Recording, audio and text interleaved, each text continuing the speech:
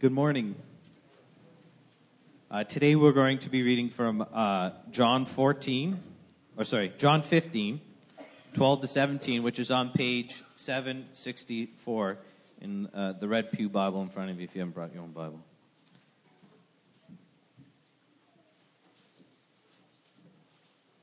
So John chapter 15, verse 12. My command is this: love each other as I have loved you. Greater love has no one than this, that he lay down his life for his friends. You are my friends, if you do what I command. I no longer call you servants, because a servant does not know his master's business. Instead, I have called you friends.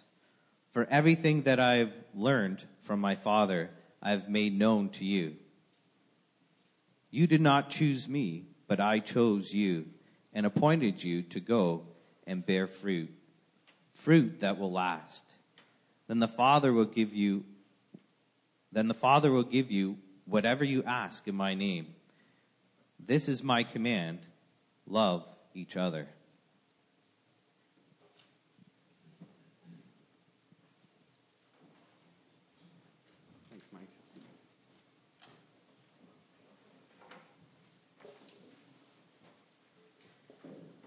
This is the word of the Lord.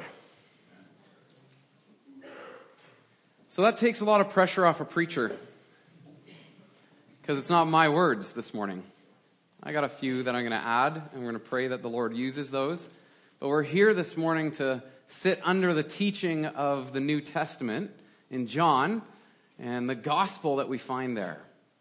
And so I encourage you this morning, as we're hearing these scriptures, as we're reading through them, we're going to look through them one by one. The screen is wrong. That's my typo. It's not 11 to 17. It really is 12. But 11 is great, too. You can read that this morning if you want. I encourage you to open a Bible, have it on your lap. We'll be walking verse by verse, but it's helpful to actually see that in front of you. So if you have a smartphone or one of the Red Pew Bibles, feel free to open that up to John chapter 15. About 20 years ago, I worked for a guy named John Penner. His parents are usually here in the back corner. Peter and Maria, are they here this morning? I'm not seeing them. They're not here this morning because I was going to brag about her cherry pie. I think she might make the best cherry pie I've ever had in my life.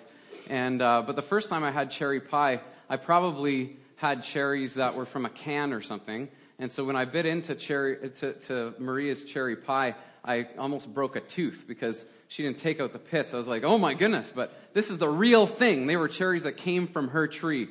And so about 20 years ago, I worked for her son. He had started a landscaping company, and most of you know who Steve Gosen is. He worked for us, and Doug, who preached last week, his younger brother Dave, we all worked together for a season or two as I was interning here at Cornerstone about 20 years ago.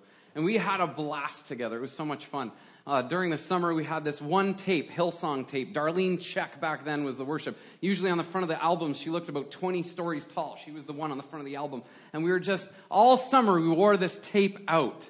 Finally, by the end of the summer, we knew all the lyrics. We knew every little shot. We knew every... Steve Gosen with his big afro would be hanging his head half out the truck window and singing worship tunes to everybody who drove by. It was an amazing summer. And what made that summer amazing was that John was a friend. We got to know each other really well. We worked together. He brought us into business decisions. Which lawn do you want to cut today? Okay, well, we can put this off and we can do that one next week. We were part of that, and we cared about his business. We worked hard for his business because we cared about John.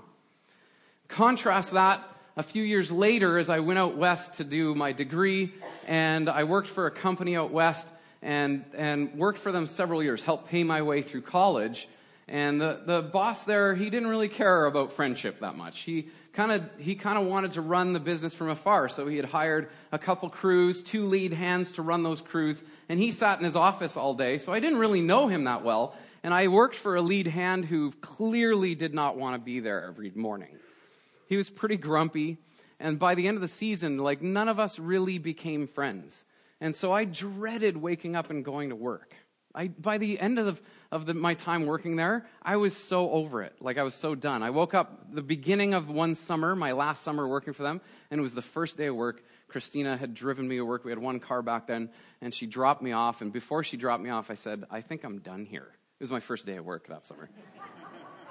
She's like, you got a whole summer to pay off student debt yet. Right. But the difference, friendship, in that experience, friendship makes all the difference. Now, for you business owners and entrepreneurs, you hire people, you just want people like he wanted people. I get it. But for me personally as an employee, what made the difference is I knew my employer. I knew John. I was friends with him. And we cared about the business. We worked hard for him. And so I want to ask you this morning, if we think about that in spiritual terms, where are you spiritually? Where's your spirituality at? Christians sometimes see their spiritual lives as an obligation. Here are the things that I need to do to be a good Christian. Some Christians see church as a chore. All right, we gotta get up and out of bed, get to church. We need to obey our boss, God, because he said so. How many of you heard that growing up? You need to go wash the dishes. Why? Because I said so.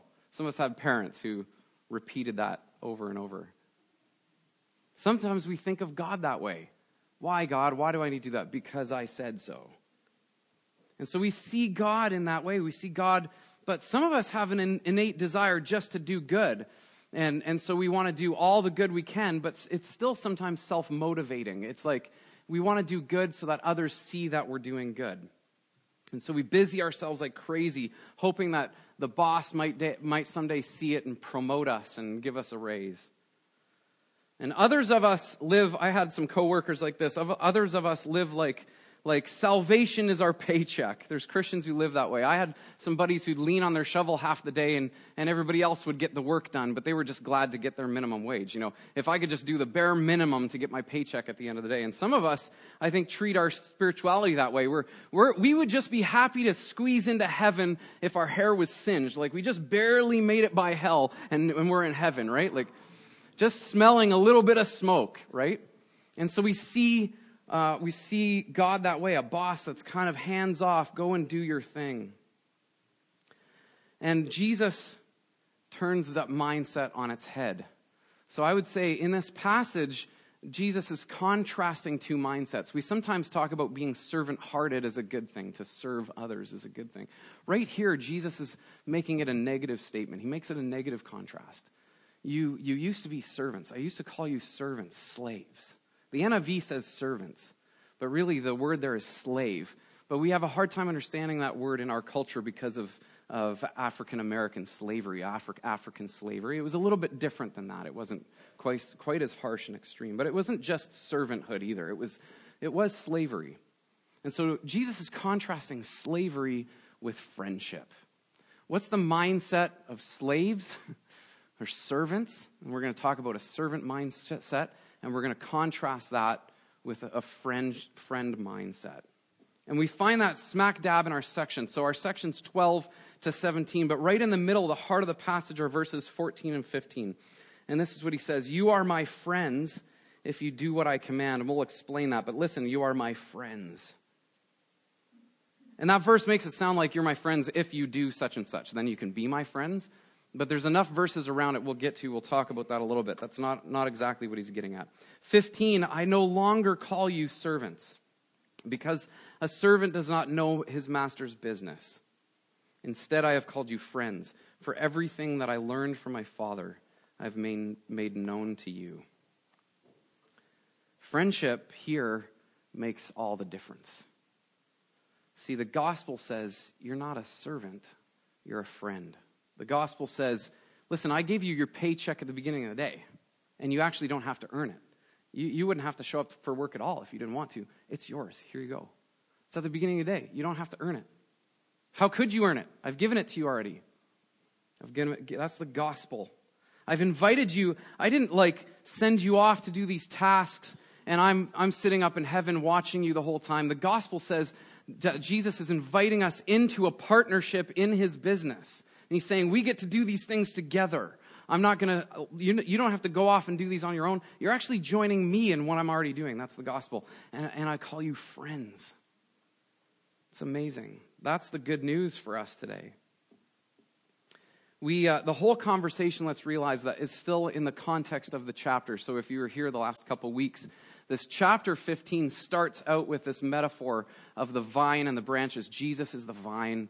and his followers are the branches. That's still the context of this conversation. And so back in verse 8, Jesus says, "This is to my Father's glory, that you bear much fruit, showing yourselves to be my disciples." This is to my Father's glory. That's like our mission as Cornerstone. Our mission as Cornerstone is that for the glory of God, we would make disciples. This is for the Father's glory. So, being a disciple of Jesus who is sent looks a certain way. There's certain markers in one's life where you can tell this is a follower of Jesus. This is not just a servant. This is a friend of Jesus who understands Jesus' heart. And this is what their life looks like. They bear fruit.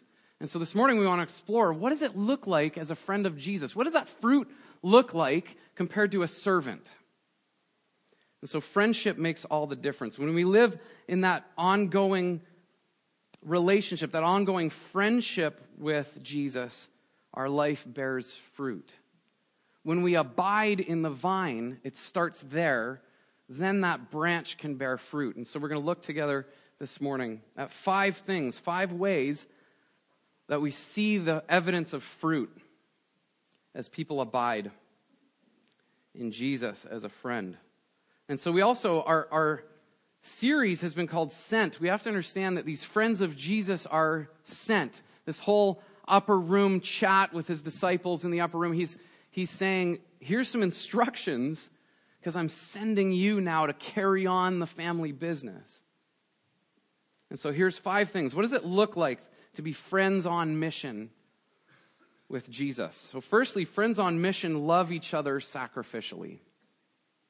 This short passage's book ended with essentially the same statement. You can see verse 12 and verse 17. So this little section, verse 12 and 17. 12 says, "My command is this, love each other as I have loved you." And then 17 finishes our little section. It says, "This is my command." Just slightly different. Love each other, but saying the same thing. And then in verse 13, where it's sandwiched in between, Jesus qualifies this type of love, and he says it's a sacrificial love. Greater love has no one than this. We've kind of all memorized it that way. It's a weird, awkward statement. I don't know, it's weird. Do you find it weird? Greater love has no one than this. What does that mean? That to lay down one's... It just means that there is no greater love than the type of love where somebody lays down their life for somebody else. There's no greater love on the planet. There's no greater love in the cosmos. And so Jesus here, we understand that, again, he's foreshadowing what's about to happen. Literally, in the matter of a few short hours, Jesus is going to die. We got to remember the context of this passage. It's leading up to his crucifixion, and he knows it. He knows it's imminent. And so, again, he's warning them. And the disciples don't really fully grasp how much Jesus loves them. Like, they've hung out with him. He's gone to the mat for them. They've walked a lot of miles together. They've been on mission together. They've eaten together. They've shared space. They've probably slept on the same floor of the same people's houses when they're hanging out. Like, they've hung out a lot, but they don't fully understand the extent of how much he loves them yet. But they will. And when we see in Acts the church's early history, we see that their lives, after they've seen what Jesus was going to accomplish for them, what Jesus would do, that he would sacrifice himself willingly for them, then something transforms in them. And we see the early church, we see an incredible sacrificial love. We see a sacrificial hospitality. We see a sacrificial generosity. People are selling their vacation homes to give money to the poor. People are incredibly sacrificial towards one another. And it happens because they see how much Jesus has really loved them. I can't help but think, we live in a weird generation where war happens over there. But some of you are old enough to have lived through war that has actually impacted Canada in significant ways. And I can't help but think about the stories and the movies that we see where people have come back from war with bonds of friendship that last a lifetime because they were sacrificing their lives in risking on mission together. And it's that kind of friendship, it's that kind of love that Jesus is talking about. How do we love this way? How do we love this way? How do we love in a sacrificial way? If that's the fruit of a disciple, if that's the mark of a friend of Jesus who's on mission, how do we love that way? We need to understand that this type of sacrificial love can only be lived out if one is abiding in Christ. It goes back to the earlier part of chapter. The only way that we can live out a sacrificial type of love is if we're abiding in Christ. So we can't muster up this kind of love with a lot of effort to prove that we belong as a disciple. This is the natural outgrowth of a life who has seen, who has meditated upon, who loves the sacrifice of Jesus, who has incorporated that into their life. This is the kind of love of somebody who has entered into the cross of Jesus and recognizes that and receives it as their own. It's only out of the outflow of that type of relationship with the Savior can sacrificial love come from. Otherwise, we see in the video that Kevin showed the other week, otherwise the fruit, when you're trying hard and you're like, let's love sacrificially, I'm just going to try hard. I don't really know who Jesus is. It's like pasting pizza onto your branches, or it's like pasting plastic fruit onto your branches. And eventually people see that it's not real fruit because it tastes like plastic when people come near. And so this kind of love is a sign. It's not a prerequisite. This morning, we're going to be celebrating communion together. And so I want to encourage you as a way, if you're like, okay, Jesus, I do want my life to be marked by a sacrificial love. I want my life to be sacrificially loving to others, hospitable, generous. Then this morning is a perfect opportunity. It's why we celebrate it every month. Because there's something beautiful in the symbol of communion to think upon the sacrifice of Jesus. And as we meditate upon what Jesus has done, his love for us, we are transformed into his likeness. As we enter into this prayerfully, as we enter into this beautiful moment of saying yes to the sacrifice of Jesus for our own lives, then our lives are transformed more and more into his likeness. And so I encourage you this morning, as part of this worship experience of celebrating communion together, to have a moment to say, Jesus, I want you to be the source of my sacrificial love for others. I want you to be the one that's stirring that up inside of me so that it's natural. It's the fruit of our relationship. And so the other thing about sacrificial love for disciples is that it's actually missional. And so we see 2 chapters ago, Jesus in the upper room, he introduces this idea that it's a missional idea. Here, the word love that Jesus uses in the Greek means to welcome, to entertain, to be fond of, to love dearly. And so clearly the type of love that Jesus is talking about is hospitable. It's like a radically hospitable sort of love.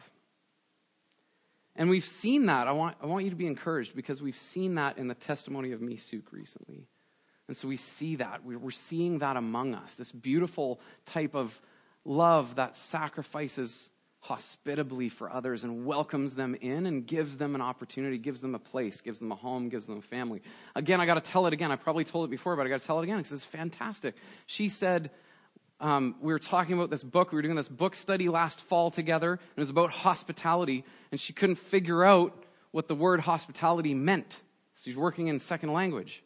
And so she's like, what does hospitality mean? I can't understand that. She's looking up in her Korean dictionaries. I can't find a good translation for this word. What does it mean? And then she says, but after a few months, I realized you have shown me the definition. Isn't that beautiful? That's a sacrificial type of love where you welcome somebody in. You give them a spot at your table.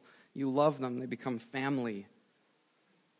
We welcome them at the expense of our own pride. We welcome people at the expense of our own pocketbook sometimes. We welcome people at the expense of our calendar. Sometimes it hurts our calendar. Loving sacrificially is missional. John chapter 13, 34 and 35, he says this, I give you a new command, love one another. As I have loved you, that sacrificial kind of love, so you must love one another. And by this kind of love, everyone will know that you're my disciples if you love one another. It's the type of love as we live that out among one another, as we really are committed to one another as sisters and as brothers, that people take note, that people say, that's so interesting. This morning we're welcoming some members, and one of the members, you'll read in your insert this morning, one of the members was meeting Cornerstone folks in the community, and she said, wow, these people are just so nice, and realized all these people were Cornerstone folks. I'm not tooting our own horn here. I just example of what the love of Christ does when we abide in him, it flows out. And now they want to become members as part of this community, part of this church. That's a beautiful story of the love of Jesus. Someone who has a servant mindset, let's contrast servant and friend here. Someone who has a servant mindset tries to love this way because they're told to do so. And often do it begrudgingly. And often want everybody to know they're doing it because a servant mindset, because they're scratching anything they can on their own, they're not getting paid enough. A servant mindset is wants everybody to know so they get the accolades for themselves. And so that kind of love is actually self-serving. It's not self-sacrificing. But a friend, a person who's a friend of Jesus, they can't help themselves live this way. They're always coming up with ideas. Hey, let's make some Fleischpürski for raising money for... They're always coming up with ideas to sacrificially love meat buns. Like, let's make meat buns to help this person out. Let's make meat buns to help this person. These are ideas of a sacrificial kind of love. Let's give up our time, our resources, our energy to love people who maybe are part of our community and maybe not even. Let's love on folks. That's the friend of Jesus type of mindset. And the friends of Jesus realize that is a fruit that comes out of their obedience. It's not something that they produce to become part of a disciple or be a disciple of Jesus. It's what naturally outflows from their relationship with Jesus. And so firstly, friends on mission love sacrificially. Secondly, friends on mission obey Jesus' commands, quite simply. I was figuring about, this is probably going to be my least popular point because we do not like obedience. At least I never did growing up. I didn't like to go to Camp Crossroads. I'm sorry, folks. I know Camp Crossroads is near and dear to our hearts. I think I went one year, and then I went home after that year, and I said, why on earth would I spend my summer where somebody tells me what to do when I can stay at home and do whatever I want? It's weird. I don't really like obedience, clearly. And so this is not my most popular point this morning, but this is very simply the second way Jesus is saying that we recognize the friends of Jesus is that the fruit of their lives is obedience. The fruit of their lives match up with his teaching. Somebody will be able to look at a disciple's life, a friend of Jesus, and say, oh yeah, I do see how that lines up with Jesus' teaching. Let's look at verse 14 again. You are my friends if you do what I command. Well, how does that look? Because when you read that verse alone, it kind of looks like, well, if you do what I command, then you can be my friend. But actually what Jesus is saying is, when you're my friend, you will do what I command. When you abide in me, that's the natural outcome.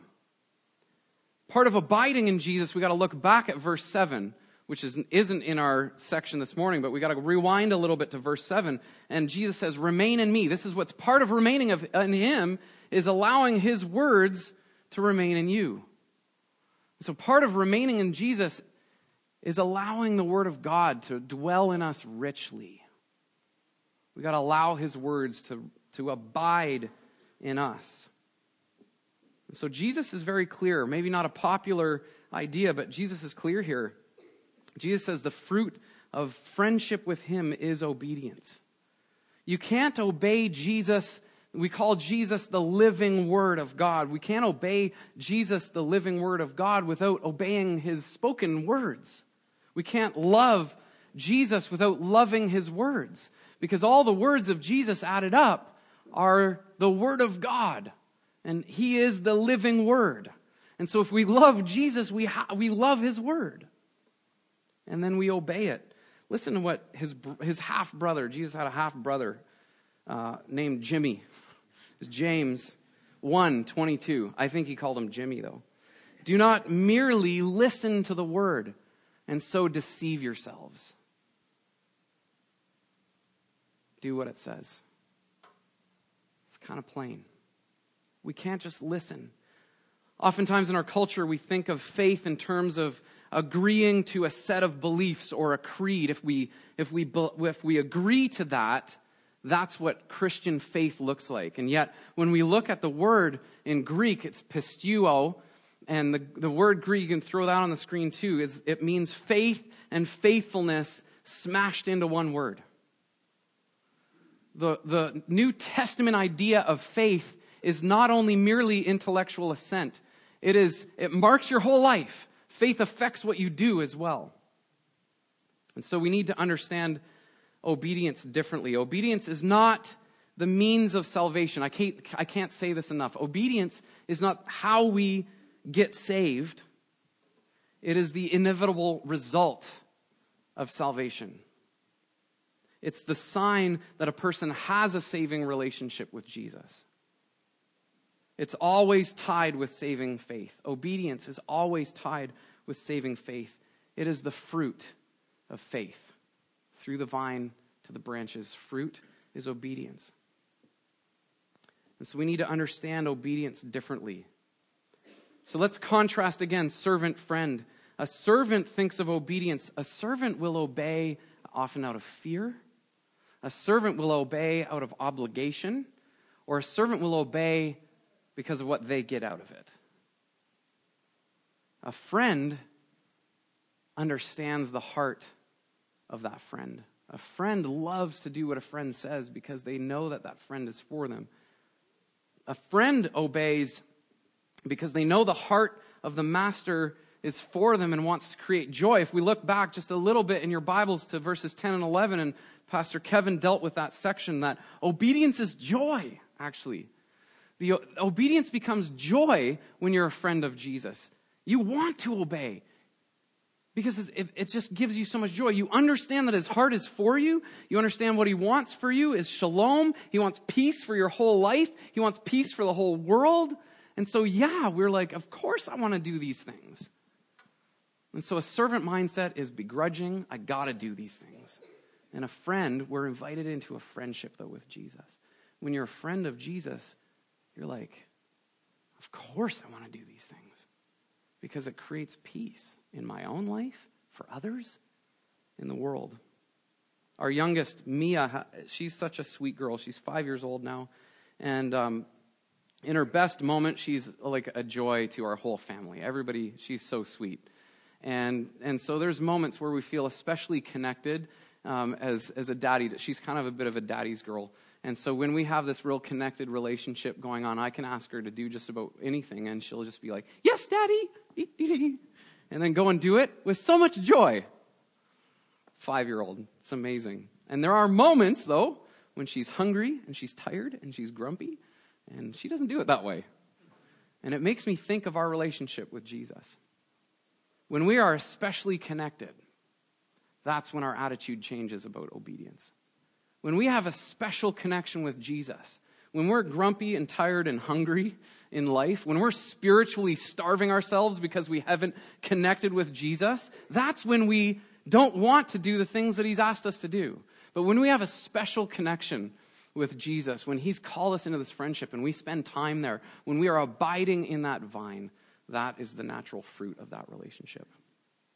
And so I want to ask you this morning, are you living a life that is marked by obedience? Maybe you know some of the things that Jesus has commanded us, and you, in your life, you're not living those things out. Maybe you're even ignoring some of those things. I want to gently and humbly suggest to you, if you found that your life is not lining up with what you see Jesus commands in the Scripture, it's not a problem with what you're doing. It's not a problem with that you can't do them. It's a problem of who you're not hanging out with. That if you don't see your life lining up with Scripture, it's not a problem of doing, it's a problem of being. You're not connecting with Jesus. You're not abiding in the vine. And so this morning, you might hear me and think, man, I feel so guilty. I know that my life is not lining up to these things. My life looks like this and this and this. I'm struggling with addiction. I'm struggling with pornography. I'm struggling with lustful thoughts. I'm struggling with whatever it is you're struggling with. You're saying, my life is not lining up to the commands of Jesus. And I would just humbly say that it's not about trying harder. It's not about picking yourself up by the bootstraps and trying harder. It's about hanging out more with Jesus. That's the invitation this morning. Because as you hang out more with the vine, the life sap of that vine is the Spirit of God. And that fruit will be produced in you as you hang out more and more with him. And so our problem in life generally is not a problem of doing, it's a problem of being. Friendship makes all the difference. And so, thirdly, friends on mission know the master's business. Take a look at verse 15 again. 15, Jesus says, I no longer call you servants because a servant does not know his master's business. Instead, I have called you friends. For everything that I learned from my Father, I have made known to you. And so previously, I compared this kind of relationship as an employer-employee relationship, and that's not even really a good application of this. We have to wrap our minds around that this is a friendship with the King of the universe. It's not a friendship with a boss or an employer. This is a friendship with the King of the universe. William Barclay writes this. This phrase is lit up by a custom practiced at the courts of both the Roman emperors and kings in the Middle East. At these courts, there were a very select group called the Friends of the King, or the Friends of the Emperor. At all times, they had access to the king. They even had the right to come to his bedchamber at the beginning of the day, and he talked to them before he talked to his generals, his rulers, his statesmen. The friends of the king were those who had the closest and most intimate connection with him. Isn't that beautiful? That's the invitation. The good news is that you get to be a friend of the king if that's what you choose, if you receive that this morning. Jesus, the King of the universe, has brought us into the inner court. It's like you get a backstage pass, all access. It's even better than that. You're not even one of those people with a backstage pass. You're like a friend who gets to ride on the tour bus anytime you want. You get to hang out all the time. You're part of the inner core group. That's what Jesus is inviting us into. This beautiful invitation. And so a servant's mindset, let's compare and contrast again. A servant's mindset doesn't know the master's business. And so what they do is the things that they think they were just told to do. That's it. If I can get this done, then I'm good. A servant thinks that way. A servant isn't innovative. A servant isn't thinking about the well-being of the company. You know what I'm saying? He's not thinking about how can I expand the gross income of this business. They're just doing as they're told. There's no creative energy there, just following the rules. A friend, though, who knows and loves the owner, who knows and loves the master, cares about that business, cares about way more than just the tasks that they were given, cares about the flourishing of this whole enterprise. And so a friend of the king cares that this thing grows. A friend of the king cares that this is a healthy business, that it's going to finish in the black every year. Friendship makes all the difference. Friends on mission know what Jesus is up to and want to join him in it and help it grow. They seek the kingdom first and trust that God will provide all they need. Fourthly, friends on mission bear fruit that lasts. Take a look again, first part of verse 16. 16a, you did not choose me, but I chose you and appointed you that you might go and bear fruit, fruit that will last. Jesus makes it clear to the disciples here that they can't take credit for their own transformation. See, look what I did. I chose Jesus, and now I'm awesome. He makes it clear, no, I chose you. I'm doing this in your life. And so he kind of puts them in their place. You know, the disciples often fought, who's going to be the greatest in the kingdom of heaven? I want to sit at your right hand. I'm going to be the guy who sits at your right hand. No, I chose you. You didn't choose me. But there's something beautiful in that, because these guys were kind of the outcasts. They failed the test to become Pharisees.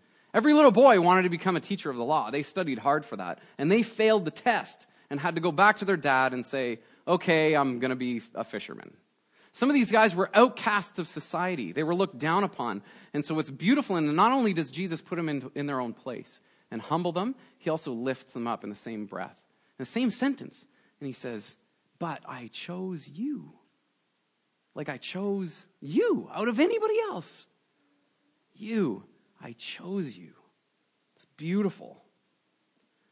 So the king of the universe has chosen me for this incredible task. Jesus uses this word that means set apart. And it's used all over the Bible to be set apart for a specific ministry. And so when we see the fruitfulness attached to this, we have to understand that the fruitfulness is connected to the very specific ministry that he's given them. And that ministry that he's given them is to make disciples. And so fruitfulness that lasts. All the commentaries, I couldn't find a commentator who didn't say this about this passage. The fruit that lasts is talking about disciples made. To be fruitful is about making disciples. He set them apart for that. So again, let's think about fruit imagery. We've talked about this before. I want to talk about it again. We got to pound it into our heads. We love fruit because it tastes good, but God didn't make fruit primarily for that purpose.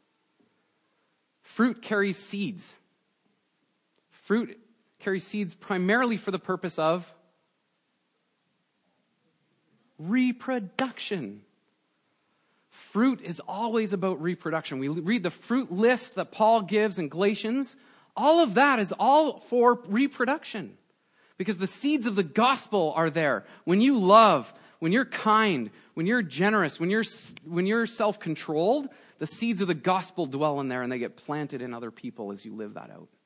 That's what fruit is for. And so we have to understand here that the fruit that lasts is actually people like Misuk. It's beautiful. Transformation in our life. That is the fruit that lasts for eternity. Everything else that we do, we can feed hungry people. It's really good. We can give poor people in Africa shoes. It's really good work. But it doesn't last for eternity, folks. We can do all the good we want in the world, and it doesn't last for eternity. The fruit that Jesus is talking about here is lives saved for eternity with him in heaven. Fruit for eternity. And so the sign of friendship with Jesus, these friends of Jesus who are sent on mission, is that they care about making disciples. That's what they're about. Baptizing them, teaching them friendship with Jesus and obedience to his word. And this is a wonderful, exciting, arduous, sometimes a really long-term thing as we walk with people. It's not always overnight. It's not always as fast as Misuk. Sometimes it's decades of walking with somebody. But that's what we need to be about. That's why it's the mission of Cornerstone Church, to glorify God by making disciples. That's our mission, folks. That's the mission that Jesus sent these people on. As friends, we need to understand that. And so servant-minded people who are just kind of towing the line, they're hoping to get into heaven even if their hair is a little singed. Servant-minded people are people where this type of fruitfulness is not evident really in their lives. They're not making disciples. Actually, they spend time feeling guilty about not sharing their faith more than they actually spend time sharing their faith. And I say that because there's seasons in my life where I live in that space. And so, but a friend of Jesus knows what that friendship is like. A friend of Jesus can't wait to share this friendship that they have. They have a soft heart towards others. A friend of Jesus weeps. A friend mindset has us weeping about our friends who don't know this friend of ours. We care about the lostness of our family and our neighbors. And so friendship makes all the difference. Lastly, friends on mission, and this is what undergirds this whole thing. This is what has to empower disciple making, is friends on mission pray effective prayers. The second half of verse 16 says, 16b, and so that whatever you ask in my name, the Father will give you. These prayers are powerful and effective because Jesus' disciples are spending time with him. They get to know his heart. They pray into things that Jesus cares about. Secondly, they know the master's business. They know what he's up to. And so they can pray into the things that he's doing. That's why they're powerful and effective. Jesus says, whatever you ask in my name. And that means according to his will. When we pray into the will of Jesus, what he cares about, what are the things that he cares about? Well, his other buddy Pete in 2 Peter 3:9 says this, the Lord is not slow in keeping his promise, as some understand slow. I love this passage so much. It's one of my favorites. Instead, he is patient with you, not wanting. That word means to will deliberately. So this is his will. His will is not that anyone would perish. It's his will that none should perish, but that everyone would come to repentance. When we begin to pray into the will of Jesus, we know the will of Jesus, and that is towards discipleship. He wants to see more and more people be connected to the vine. When we pray into that, our prayers become powerful and effective. And so the mindset of a servant, one last contrast for us, the mindset of a servant is the mindset when it comes to prayer. They don't really pray powerful and effective prayers. Oftentimes a servant leaps right over the first part of the Lord's Prayer, the kingdom part, and goes straight to the, I need my bread for today. That's kind of a servant mindset. I need this for me. And so a servant's mindset, our prayers often revolve around what we need for the day. But what's beautiful about the Lord's Prayer is it starts with kingdom. Seek first the kingdom, and then all these things will be added unto you. So we start with a kingdom mindset. So friendship makes all the difference. A friend of the master knows that they can ask the master big, audacious things. A friend of the king starts at the beginning of the day before anybody else there at the bedchamber of the king and knows they can ask some big requests of the king. And we know the king's heart, and so we know that we can ask, we can move the heart of the king because we know what he loves. That's what friendship makes a difference about in prayer. So this morning, as we contemplate some of these things, as we look ahead at celebrating communion together, maybe you've never explored what it means to be a friend with God. And yet I want to tell you this morning, that's actually the invitation of Jesus here for us, is that you thought God was something else. You thought God was a boss that you just had to toe the line, that you just had to be a lackey, that you just all God wants is somebody who will walk behind the mower or run a trimmer. And God is inviting you into way much more than that. God's inviting you into an intimate friendship with him through Jesus Christ, through the power and presence of the Holy Spirit. It's an incredible invitation. So I want to say to you this morning, if you've never explored that, if you've never thought about that, I want to invite you this morning to make that choice. This is a mystical relationship. We have a relationship with an invisible God. There's something mystical about it, but there's people in this room who would love to help you walk that journey. And so all you need to go beside you to your friend is to say, okay, I didn't know this was a thing, this whole friendship thing, and I want it. Whatever that is, I want it. Can you help me walk that path? We'd love to. We'd love to help you walk that path. And maybe if you're like me, you feel like you fail at one or two of these things, or all of them. Sometimes I feel like I fail at all of them. And the beauty of that, the beauty of the promise is that part of the issue for us is that our temptation is just to work harder, right? Our temptation is like, shoot, I'm not loving enough. I better work hard at loving people. Shoot, I'm not praying enough. I better work hard at prayer. And I think that unless we're abiding in Jesus, these things become empty works. And so the invitation for you and me this morning is to come back to a Savior who loves to spend time with you. The invitation this morning is to spend more time with Jesus. If you see some of these things missing in your life, spend more time with him. Maybe you're here this morning and you don't even have a desire to live these things out. I've had seasons in my life like that. Lord, I don't even have the desire to make disciples. I think I've told you guys that story.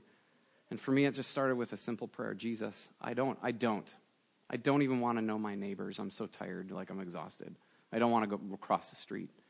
But I want your will to be done. I care about what you care about. I want to care about what you care about. Sometimes we don't even want to. We don't care about what God cares about. But at least if you just want to, God will take that. mustard seed of faith, and he'll make a mountain out of it. If we just give him an ounce, he'll multiply that. And so this morning, just in our prayer time together, as we're celebrating communion, we're worshiping together, I invite you to just say that, Lord, there's moments in my life where I don't even want to. And yet I'm here this morning, and I need you to do that miracle in my life.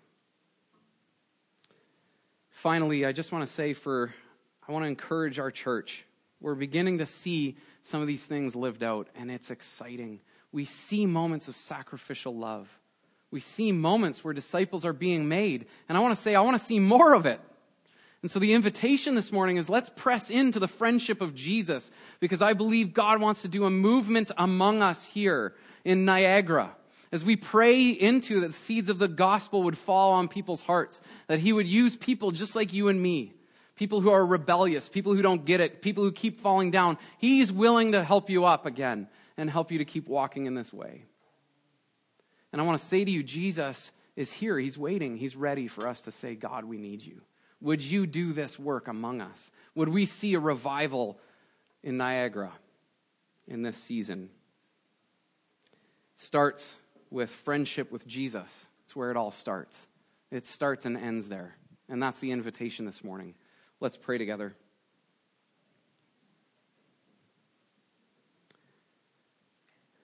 So we want to receive this invitation this morning from you, Lord. What a beautiful passage of Scripture as you call your disciples not servants but friends. And Lord, we want to be those people who abide in you. That was your charge to them. That was your request of them, that they would keep abiding in you so that everything that they're doing, everything that they're living would flow out of you, would flow out of what you want, would flow out of what you desire. And Lord, we pray as a church, that's the type of church we want to be. We want to be friends of Jesus on mission for you. So Lord Jesus, we ask as we worship together this morning, as we hang out together, as you continue to fill us with great ideas of how to love each other, how to love those around us well, to love each other sacrificially, give us great ideas of how to expand your kingdom. We want to be people who come with creativity. We want to be people who care about disciple making. We want our lives to be marked by these things. And so in the places where they're not, Lord, we just say we want to line up with you. And so we come back to you, our living water. We come back to you, the bread of life. We want to enter into that again, Lord. So we receive your invitation of friendship this morning. Teach us what that means to walk with you as friends so that we can see this region, even this nation, this world transformed by the love that we see as you shed your blood on the cross for us. That we would see the world transformed by the power of the Spirit that raised you to life again. That same power dwells in us. Lord, we want to see that come. And we pray into that in the name of Jesus for his glory, for the glory of the Father. In Jesus' name, amen.